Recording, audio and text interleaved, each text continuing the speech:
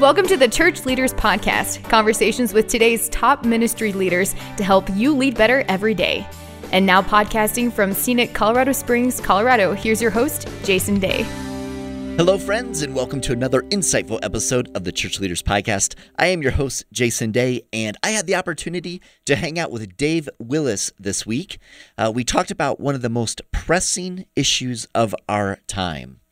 Dave and his wife, Ashley, host the Naked Marriage podcast and co-host the Marriage Today television show on the Daystar Network.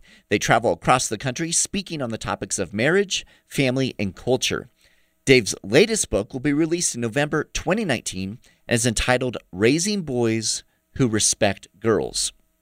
Now, on this week's episode, Dave and I discuss the prevalence of disrespect toward women in our society and how, as Christ followers and as ministry leaders, we can address this issue from a Christ-centered perspective. Dave touches on some of the roots of this issue, including the ongoing stripping of both femininity and masculinity. Near the end of our conversation, Dave shares a powerful word about the church recapturing her role in relation to our culture. This episode, friends, will likely spark some deeper conversations with your ministry leaders, so be sure to share this one with your team. And now I invite you to join me in my conversation with Dave Willis. Dave, it's so good to have you with us here. Welcome to the Church Leaders Podcast. Hey, thanks, Jason. It's a pleasure. Awesome, brother. Now, one of the critical issues of our time, we're going to dive right into this because I want to take advantage of the time we have together, Dave. One of the critical issues is really how women are being treated. And we see this across the board. We see this, on news, online, on television. We see this in celebrities. We see this in those in authority, those in influence. And even within the church, there have been countless heartbreaking events and conversations that just demonstrate a lack of respect for women. And Dave, I appreciate your heart for this, your desire to speak out. You have a new book that is going to be releasing soon, entitled Raising Boys Who Respect Girls. And so you've been spending a lot of time, researching and just thinking through this, praying through this, studying through this. From your research, from your experience, Dave, why do you think it feels like, as a society, we are becoming less respectful of women? Man, that's a great question. And this is a deeply personal question for me because my wife, Ashley, and I were the parents of 4 sons, just extraordinary young men ranging in age from preschool to high school. And we believe our most sacred duty of all the ministries God's entrusted to us is to raise them to honorable manhood, to give them the tools they need to follow the Lord with integrity and to be the kinds of husbands and fathers someday that God has created them to be. But we're looking at the world they're growing up in and the culture they're growing up in. And we see kind of exactly what you're talking about, that for all the advancements that we've made, as a society, there seems to be behind the scenes just this toxic force in a lot of places that is disrespectful to women, maybe respectful on the surface, but then over and over, you don't have to watch the news for more than 5 minutes to see a story of some guy who on the surface was saying all the right things and was, respectful to women possibly on the outside, but then was living this double life in his mindset and in his actions that was really toxic. And so I really wanted to get to the root of that. First, it started kind of just as a passion project for my own sons. I wanted them obviously to not only be one of these kind of horror stories that we see on the news of somebody who is outwardly successful in every way, but then behind the scenes is really malicious toward women. But even beyond that, even beyond just kind of those worst case scenario stories, I wanted them to truly embody respect for their mother, for the women and girls in their life, and for the future wives that they will have someday.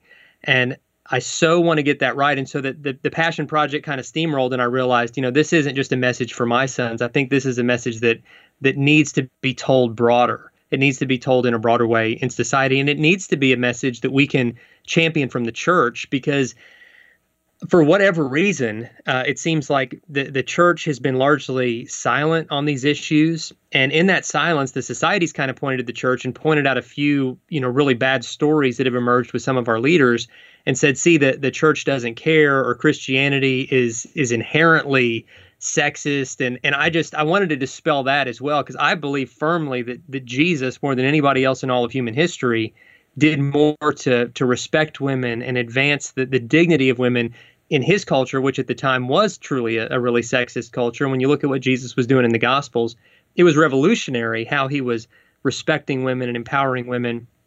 And we've got so much to learn from his perfect example. And so really that's the foundation of the book. It's the social research of what's going on, what our kids are growing up in, the prevalence of forces like pornography and what that's doing to kind of rewire young men's minds and how we need to combat that. But it's really coming back to the gospel foundation of saying we've only got one perfect example of how a man should respect women, and it's in the only perfect man who's ever lived, Jesus himself. And when you dive into the Gospels and look at Jesus' life and ministry through that lens of how he treated women, there's so much that we can learn and apply that's more timely than ever to apply his example to that aspect of our lives today. Yeah, that's great. And I love your treatment of Jesus as respecter of women, and you walk through and really help pull out from the Gospels all these different instances where Jesus was really living that out. And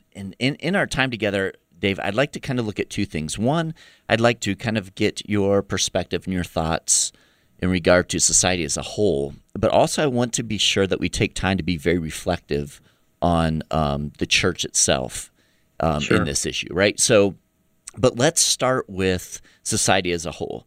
Disrespect for women is on the rise. I mean, publicly we see more and more instances where women are being objectified or dismissed, passed over, taken advantage of, abused. Dave, you would think that as a society we'd be moving in a more positive direction, yet we're not. Why do you believe we're seeing an uptick in this lack of respect for women?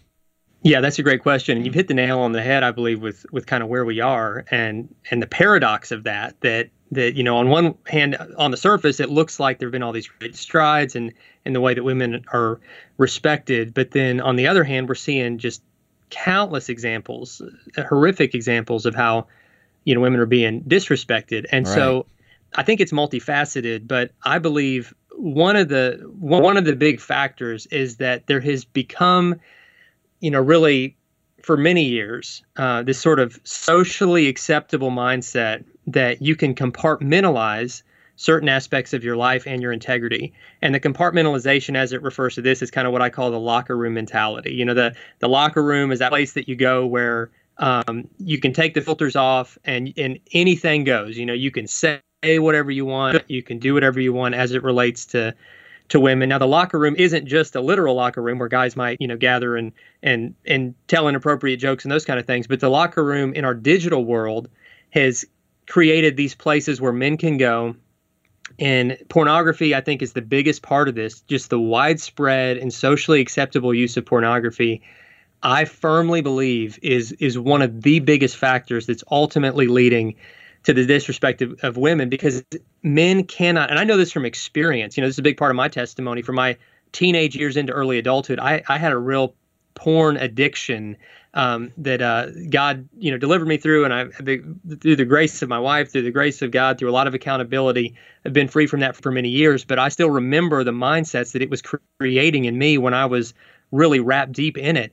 And if statistics are right, and I've got no reason to believe that they're not, according to Barna, which is a very respected name in Christian research, Barna says that within the church, not just the society, but within the church, 62% of men who claim to be Christians view pornography at least once a month. So that means for 3 out of 5 men sitting in church on Sunday morning, this isn't just part of their past testimony.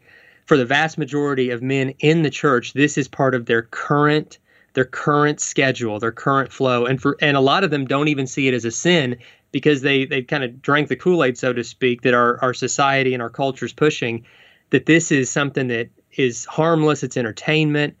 Some even say this empowers women.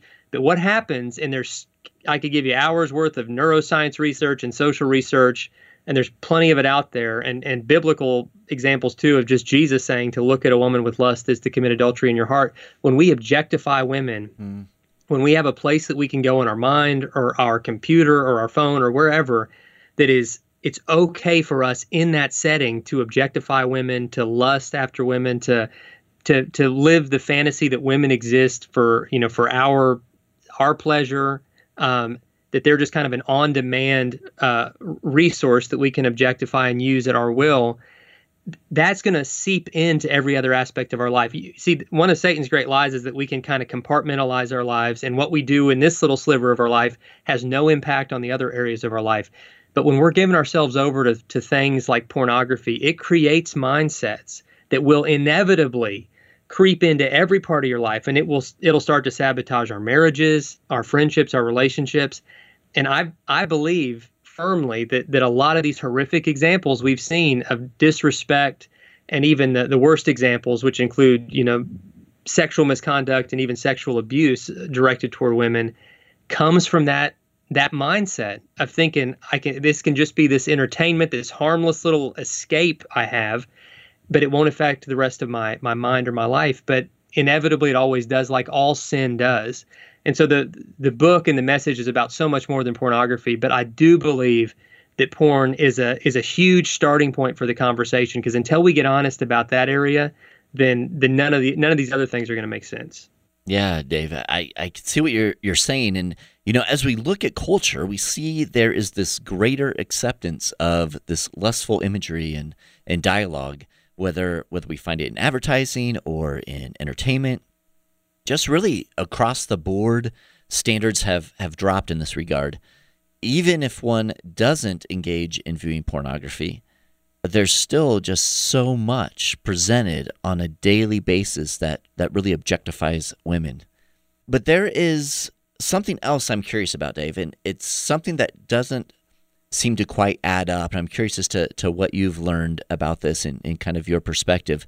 There's been an emphasis on correcting many of the things that have admittedly gone astray in regard to equality for men and women. And this is something that is being discussed, it's being addressed quite publicly. But at the exact same time, there is this increase in disrespect toward women. And now you would think the opposite would be happening, that as we are shining the light on inequality issues, the lack of respect would diminish, but it just isn't. So, Dave, I'm curious, what are your thoughts on why this is the case?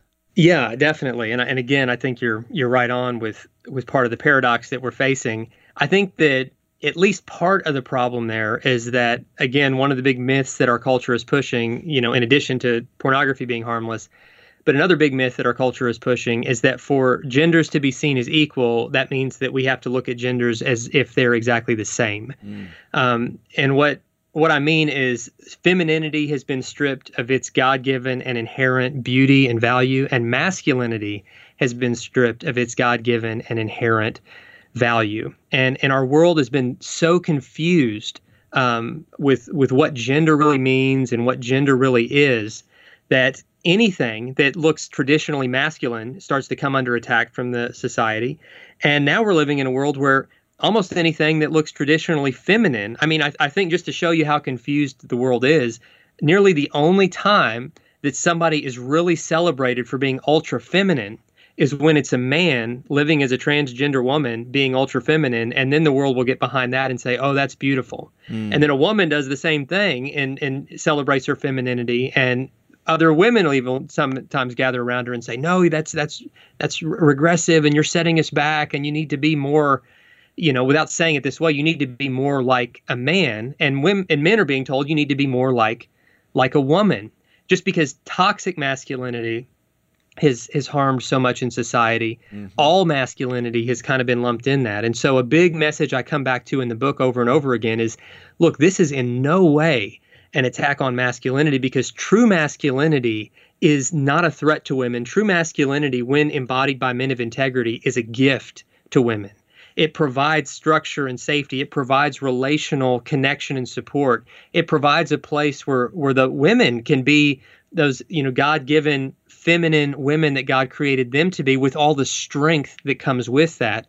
But I think that our culture, in believing the myth that femininity naturally will hold women down and masculinity will naturally, hold women down, they've tried to level the playing field by kind of throwing out the baby with the bathwater and doing away with all the gender distinctions completely, other than saying, well, we might have a little bit of a different biological hardware, but other than that, we're exactly the same. And so because of that, there's this identity crisis our young men are facing and an identity crisis our young women are facing, because they're having to go against their God-given wiring in being the man or the woman God's created them to be, to buy into this politically correct myth that says to be equal means we have to be essentially exactly the same. And I think that misunderstanding is also a big part of what's going on with some of these tensions that we're seeing. Yeah, that's well said. And one of the things I appreciate about your book is it provides this biblical understanding of masculinity, especially as it relates to respecting women. I think this is the rub, Dave. There's almost a fear of all masculinity because of instances of toxic masculinity that people have seen or they've experienced at some point, or it's tied, tightly to an oppressive patriarchal understanding sort of historically. So rather than calling out the bad examples of quote unquote masculinity and those problems and those issues, and then championing a true and healthy masculinity, there's this sort of kind of dismissal of masculinity altogether. And as you've said, Dave, this is happening on the flip side as well when it comes to femininity. This I think is one of those issues that as the church we can't just dismiss or pass over. We need to step into this with a sense of grace and of understanding, compelled by love rather than judgment, because oftentimes it is the judgment piece that gets emphasized, and then everything gets shut down when a conversation of masculinity and femininity comes out of the church. Yeah, and I think you're right. And there have been, like you said, a lot of wounds from the past that create sort of a hypersensitivity around these issues that as soon as the subject comes up, man, people's guards are up. I mean, even as I've shared online, just the title of this book and kind of just a synopsis of what my heart is behind it, which to me, I'm like, what could be controversial about that? But, in the comments, I'm always blown away of just kind of the firestorm of controversy and arguments that people want to start with anything around these subjects. And it's not necessarily because of this book. It's because of, like you said, years and years of wounds when these areas have been misunderstood and some of the toxic forms of masculinity have been just let to run free without restraint. And people have wounds because of that. And so I think we need to be sensitive to that, both inside and outside the church, as we lead in these conversations. But we also have to have the courage to have these conversations. Right. And I think that's got to be a big part of the healing. And like you said, leading those conversations with love, with a humble spirit, but yet at the same time with the boldness of standing on the truth of God's word as our authority and as our foundation, and saying, guys, we as the church are called to lead these conversations. And yeah, there have been some examples within church history of times where maybe the culture could point and say, oh, well, you guys have blown it in the past. Well, everybody's blown it in the past. But the truth is we still have the solution in the example and the person of Jesus Christ, and in the Holy Spirit doing a work in our hearts and lives to kind of help us get back on the course, which is what, a big part of what the Holy Spirit does. But if we're not willing to have the courage to step into the conversation, then nothing is going to improve. In fact, people are just they're going to draw their battle lines in their trenches even more deeply and dig in more deeply and get entrenched, and it's just going to be this kind of grenade throwing argument on social media, and nothing is going to advance that way. So one of my big hopes with just putting this book out there is for it to spark some healthy conversations. I don't want it to spark fights and arguments. I want it to really engage people in some meaningful conversations where they can say, I never thought of it that way, or I never saw it that way, or I never realized maybe I had that blind spot where I was, without meaning to, contributing to a problem. But now that I'm aware of that, I can remedy it. And I think if we all approach it that way, there's such great work that could be done in this generation. Yeah, without a doubt. Dave, I want to dig in a little bit to what a couple things you just touched on about church kind of leading the conversations and the church having the courage to enter in and to engage these conversations. Can you share a little bit about your perspective, your thoughts on how Christ followers should respond to maybe those in authority or those who have influence who disrespect women? Because this is, I think, one of the conversations that is kind of ongoing right now, is that we do have people in positions of influence that will be disrespectful of women, and I almost feel as if the church or and individual Christ followers don't know how to really respond.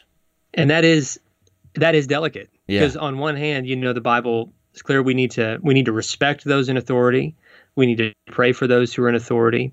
But that respect and prayer that we're called to give doesn't mean that we blindly have to agree with every aspect of a leader's life. And I think especially in a nation that we're in, with the beautiful freedoms that we have, that men and women have fought and died for many years, to give us those freedoms to be able to, to speak freely. We need to do that, but we need to do that in a way that doesn't just divide things along political lines. One thing I wanted to be very careful about in this book is this is not, people take this issue, anything related to gender, anything related to sex, and immediately they want to draw it just down political lines. And once we do that, honestly, the conversation ends for most people, because they've already made up their mind kind of where their allegiance is politically. And once any issue can be lumped into one side or the other, then they'll either just blindly agree with it or blindly disagree with it, because politics has become so divisive. Mm-hmm. And so the message of this book, and I was so intentional about this, is that I didn't want people to read this and be like, okay, yes, now I know what political action to take. And yes, I think that political leaders have a huge responsibility in this and should be leading the way in this. And when they're not, then they're really neglecting a massive aspect of part of the integrity of their office. But this is more about helping each reader say, what can I do? I think that our culture has become so quick to point the finger at, what Washington should do or what whoever should do, that really what we're doing is we're taking the personal accountability off of ourselves. And I believe that the real change isn't about what happens in the White House. It's about what happens in your house, in my house, what happens in our marriages, in our families, with our children. If we really want to change the world, that's where we have to start. And if it always just becomes a political debate, then we actually turn a blind eye to the most important and sacred duty God has given us, which is, what am I going to do? What am I going to do right now where I am to be a positive influence in my church, in my neighborhood, with my children, in my family? And if each one of us will look at that situation through that lens, I think that we do have the power to change the world. And real world change starts with heart change. It doesn't begin in the halls of government power. It begins in the halls of our own homes. Mm-hmm. And if we'll recapture that, I think that we'll be able to lead conversations. It doesn't mean that we never have political conversations, but I think we'll be able to enter them with a much better mindset than the current division and shouting matches that we see right now. Yeah, I appreciate that and completely agree. One of the things, Dave, that you touch on in your book is how you've been inspired by people who display the courage to put their faith, to put their convictions into action, even when it costs them something.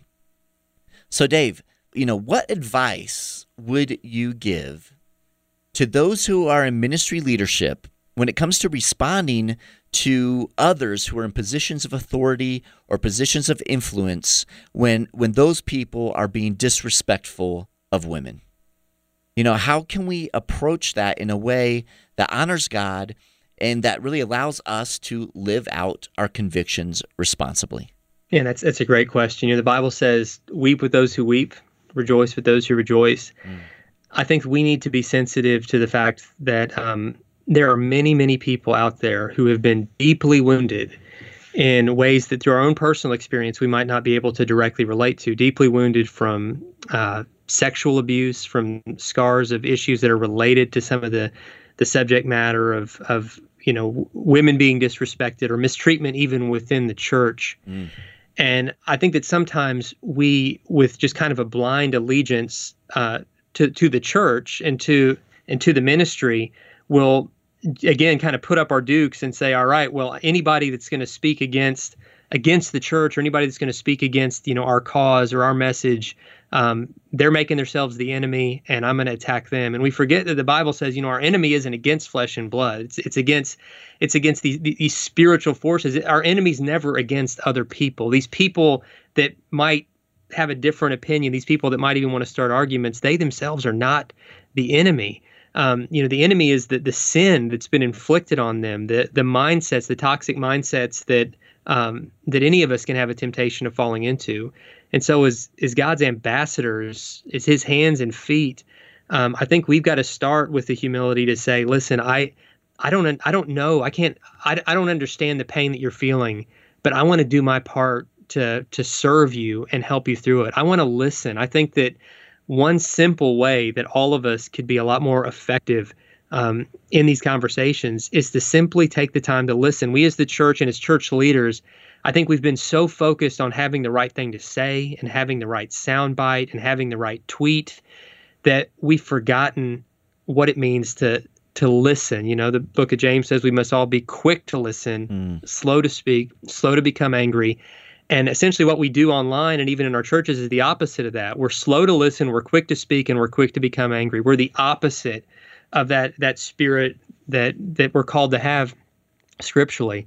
So one, we need to listen. When somebody airs a grievance or an offense, and maybe you had nothing to do with it, and maybe it just seems like they're venting, and your instinct is just to kind of mute them or block them or argue back or pick a fight, whatever it is to say, humbly, listen, I'm sorry for what you went through, and I just I don't know what the next step is depending on your relationship with that person, because sometimes saying I want to pray for you can seem trite and can actually, turn the person the other way. But when you genuinely take an interest in a person's pain and you want to hear their story, I think that it's amazing what we learn, because when somebody's listened to and when somebody feels heard and they feel respected, we start finding we have a lot more in common than we have different. And the more we listen as church leaders, the more credibility we have when we speak. Our credibility doesn't come from eloquence. Our credibility comes from authenticity, and our credibility comes from sincerity and the humility to say, I'm here to serve. I'm here as God's servant.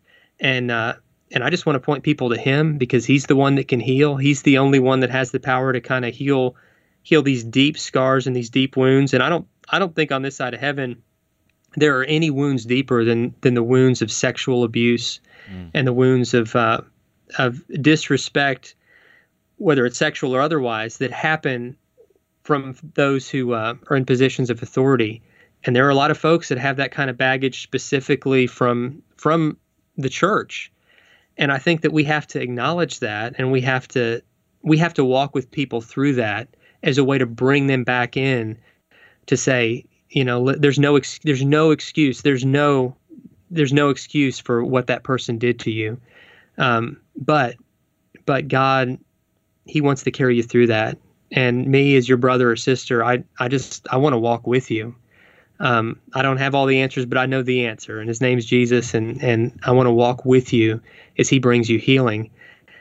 And as we'll do that, I think that we'll kind of free ourselves up of the pressure of feeling like we've got to have the perfect soundbite answer for every argument the world throws at us. Because really, love is always the answer. I know that sounds like a bumper sticker, but really it's the truth. If we'll love people the way that Jesus loves people, that shuts down so many objections, and that builds so many bridges. And as leaders within the church, as preachers, as teachers, as leaders in any capacity, that's our primary objective, is just to love like Jesus and point people to Jesus through his love and his kindness and his grace, and then let him bring the healing along the way. And if we'll free ourselves from thinking that we've got to argue our way into changing everybody's mind, and instead say, well, that isn't what God's called me to do. He's called me to love, and really the rest is his business. I think that it'll lead us into some much more meaningful conversations than we ever would have had otherwise. Yes, that's very important and very practical as well. The idea of stepping back and really listening to someone's story, it's powerful. Now, Dave, in your book, you've provided some very practical questions and activities to set up, teachable moments with our sons. And I want to move along with this theme of practical activities, but from the perspective of a pastor or a church leader. Dave, what are some proactive steps that we can take in our churches to promote the respect of women and true biblical masculinity and femininity? I mean, how can we put these thoughts, these important thoughts, into action in a meaningful way? I think that it really just begins with a genuine heart and desire to be part of the solution, and then that's manifested through the courage of actually speaking about it and preaching about it and teaching about it and making it a priority, from children's ministry to youth ministry to what's said, from the pulpit on a Sunday morning, to say, I want this to be part of the DNA and the culture of who we are as a church, and something that we talk about, unashamedly and unapologetically, with the authority of Scripture to acknowledge the pain that's out there, and just, having the courage to acknowledge it. Say, I know there are a lot of you sitting here today, and maybe, you have some baggage that's kept you away from the church because somebody who was claiming to be, an ambassador of God or a leader within the church, wounded you, deeply. And because of that, it skewed your perspective of even God himself. And I want to say we're glad that you're here, and we want this to be a safe place for you to heal. And we want you to know that here in this church, we are imperfect people, but we're following a perfect God. And in his example, this is a place of respect for all, and to speak specifically about the respect for women, and give examples of how Jesus did that and what that looked like. And there's a whole chapter in the book about that you can pull from, and maybe even pull some sermon ideas from. I think as it relates to the younger folks, which is really the heartbeat of the book, is kind of capturing the hearts and minds of the young, so they're growing up with the right mindsets. Mm-hmm. But in your children's ministry and your youth ministry, making sure that leaders within those ministries are equipped and trained to look for examples of any kind of disrespect or bullying, obviously, to look for examples that could show that somebody might be currently being victimized in some way, and to help, but then also to teach, in an age-appropriate way, how to have healthy relationships, how to show respect, to teach the beauty of masculinity and the beauty of femininity. Because again, this book is in no way trying to strip away the God-given wonderful gift of being a masculine man or a feminine woman, but it's recapturing what that really means. And when it's done right, there's such a beautiful complementary grace that happens in those marriages and between men and between women, in a way that we miss completely when we all try to say we're all the same and masculinity and femininity don't exist. And so going back to Scripture and saying, what does this really look like in our context, and helping people see that we can't define our gender the way that culture says that we can, but at the same way, we don't have to let gender define us the way that some with a really rigid mindset believe that it does, that just because you're a man means you're a jerk, or just because you're a woman means that you're not allowed to do this list of 400 things. And I think we need to look at it, really have fresh conversations in the light of Scripture. And the short answer in the light of all that rambling is simply to kind of have the courage to lead the way on these issues, instead of kind of hiding from these issues the way that it is the temptation. Because I know it can get messy when we venture into these real issues, but when we have the courage to do it, I think that we'll be amazed at the credibility and the respect that we'll gain from the people in our congregations and the people outside our church walls, to say, man, you know what, they're really going there, and I admire and applaud them for that, and I think that we've got to be willing to do it. Yeah, Dave, I love that, and I love what you said there at the end, and it made me think, whenever we as the church kind of hide, and these issues are going, and we kind of pull back, we don't address them head on, or like you said, even like lead the charge.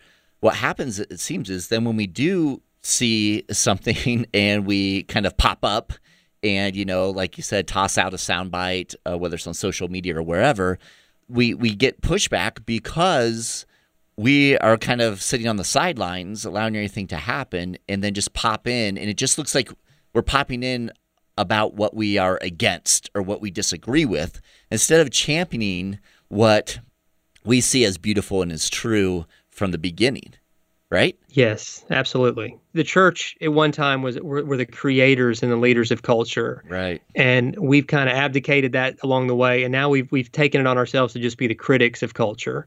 We just kind of stand back and we just throw our disapproval at things instead of leading the charge of creating and celebrating the beauty that God's put all around us, and being creators instead of just critics. And I think this is a place where instead of just being critics, we really can create new conversations and be leaders in this area. I think that we have to be leaders in this area, because those who are currently leading the conversation are just leading it into greater division and confusion. And so it's the church that's going to have to step up and say, we got to reclaim the truth here. Excellent, brother. So good. Such a great conversation. So vitally important. I mean, there's no question that this is one of the most important topics that is being addressed, or sometimes, unfortunately, not being addressed, that needs to be addressed. Sure. In our society right now, and we see it. We see it in not just media, not just the news. We see it in our own kids' lives and their friends and their schoolmates. And so that's why I think it's such a pressing thing, and we have such an opportunity as the church to step in, as you've shared so well. Dave, tell me a little bit as we wrap up. If people listening in today want to learn more about your book, more about your ministry. We haven't even touched upon your ministry as a whole, or just want to connect with you. What is the best way to do all that? Yeah, and thank you. Well, the most impressive part of my ministry is my wife. She's really the brains of the operation. So I'm just honored to have such a great partner. But Ashley and I together, it's our privilege to serve married couples, and marriage ministry is primarily what we do. And you can connect with that. We have a podcast called the Naked Marriage Podcast. We're part of the team at Marriage Today. And if you go to marriagetoday.com, you can find access to kind of all of our articles and videos that we do in partnership with that great ministry, and the live events that we do as well. As for this book itself, Raising Boys Who Respect Girls, as of November 12th, it'll be available everywhere books are sold, ebook, audiobook, all that. And if you read that message and it resonates with you, I'd love for you to share it, help get the word out, because I believe that together in spreading this message, we've got a really unique opportunity. Here as church leaders, I want to do something that, wouldn't do on every podcast, but I want to just give you my personal email address, because if you are a church leader and you have questions about this, or maybe questions about how your church could be part of the solution here and part of getting the message out, I'd love to correspond with you personally. You can find me on social media, but I'm going to give you my email address, and it is Dave Willis, Willis @marriagetoday.com, and that'll come straight to me. And I'd love to correspond with you and help serve you and your ministry any way that I can. Awesome, brother. Man, it has been such a great conversation. We really kind of scratched the surface. We could have gone much more deeply. I really want to encourage our listeners to check out Dave and Ashley and their ministry, and to check out Dave's book, Raising Boys Who Respect Girls. Really, it is such a thoughtful, practical, grace-filled book. And Dave, for me, your book really helped give language to many of the thoughts, some of the concerns I've had, and it really helps me to have thoughtful, meaningful conversations around this topic. So thank you so much. I just want to personally thank you for that. Hey, thanks for your kind words. And truly, it's an honor to be having this conversation, and this audience that's listening of church leaders. Man, you guys are my people. Pastors and leaders within the church. You're doing the most important work on earth. I firmly believe that. And so thank you for what you do. And Jason, thanks personally just for your kind words and for the opportunity. It was fun having the talk. Awesome, brother. Thank you so much. God bless you, my friend. I appreciate you taking the time to be with us on this week's episode. Every week, as we are putting the episodes together, we're thinking of you, our pastors and ministry leaders, and striving to provide insightful and inspiring interviews as you seek to grow as a kingdom leader. So we hope you're finding value from the Church Leaders Podcast, and if so, we'd certainly appreciate you taking a few moments to head over to iTunes and leave us a review. Your positive reviews and ratings help other church leaders more easily find our podcasts, so they too can benefit from these interviews. Again, we thank you in advance, and if you have any comments, any questions, suggestions, or ideas for guests, I would love to hear from you. You can send me an email to podcast@churchleaders.com, or you can connect with me on Twitter. Finally, you can find this podcast as well as other great faith-based podcasts on the FaithPlay app. It's available for both Apple and Android, and so we encourage you to check that out as well. So until next time, this is Jason Day, encouraging you to love well and lead well. You've been listening to the Church Leaders Podcast. For articles, videos, and free resources that will help you lead better every day, visit our website at churchleaders.com. Thanks for listening.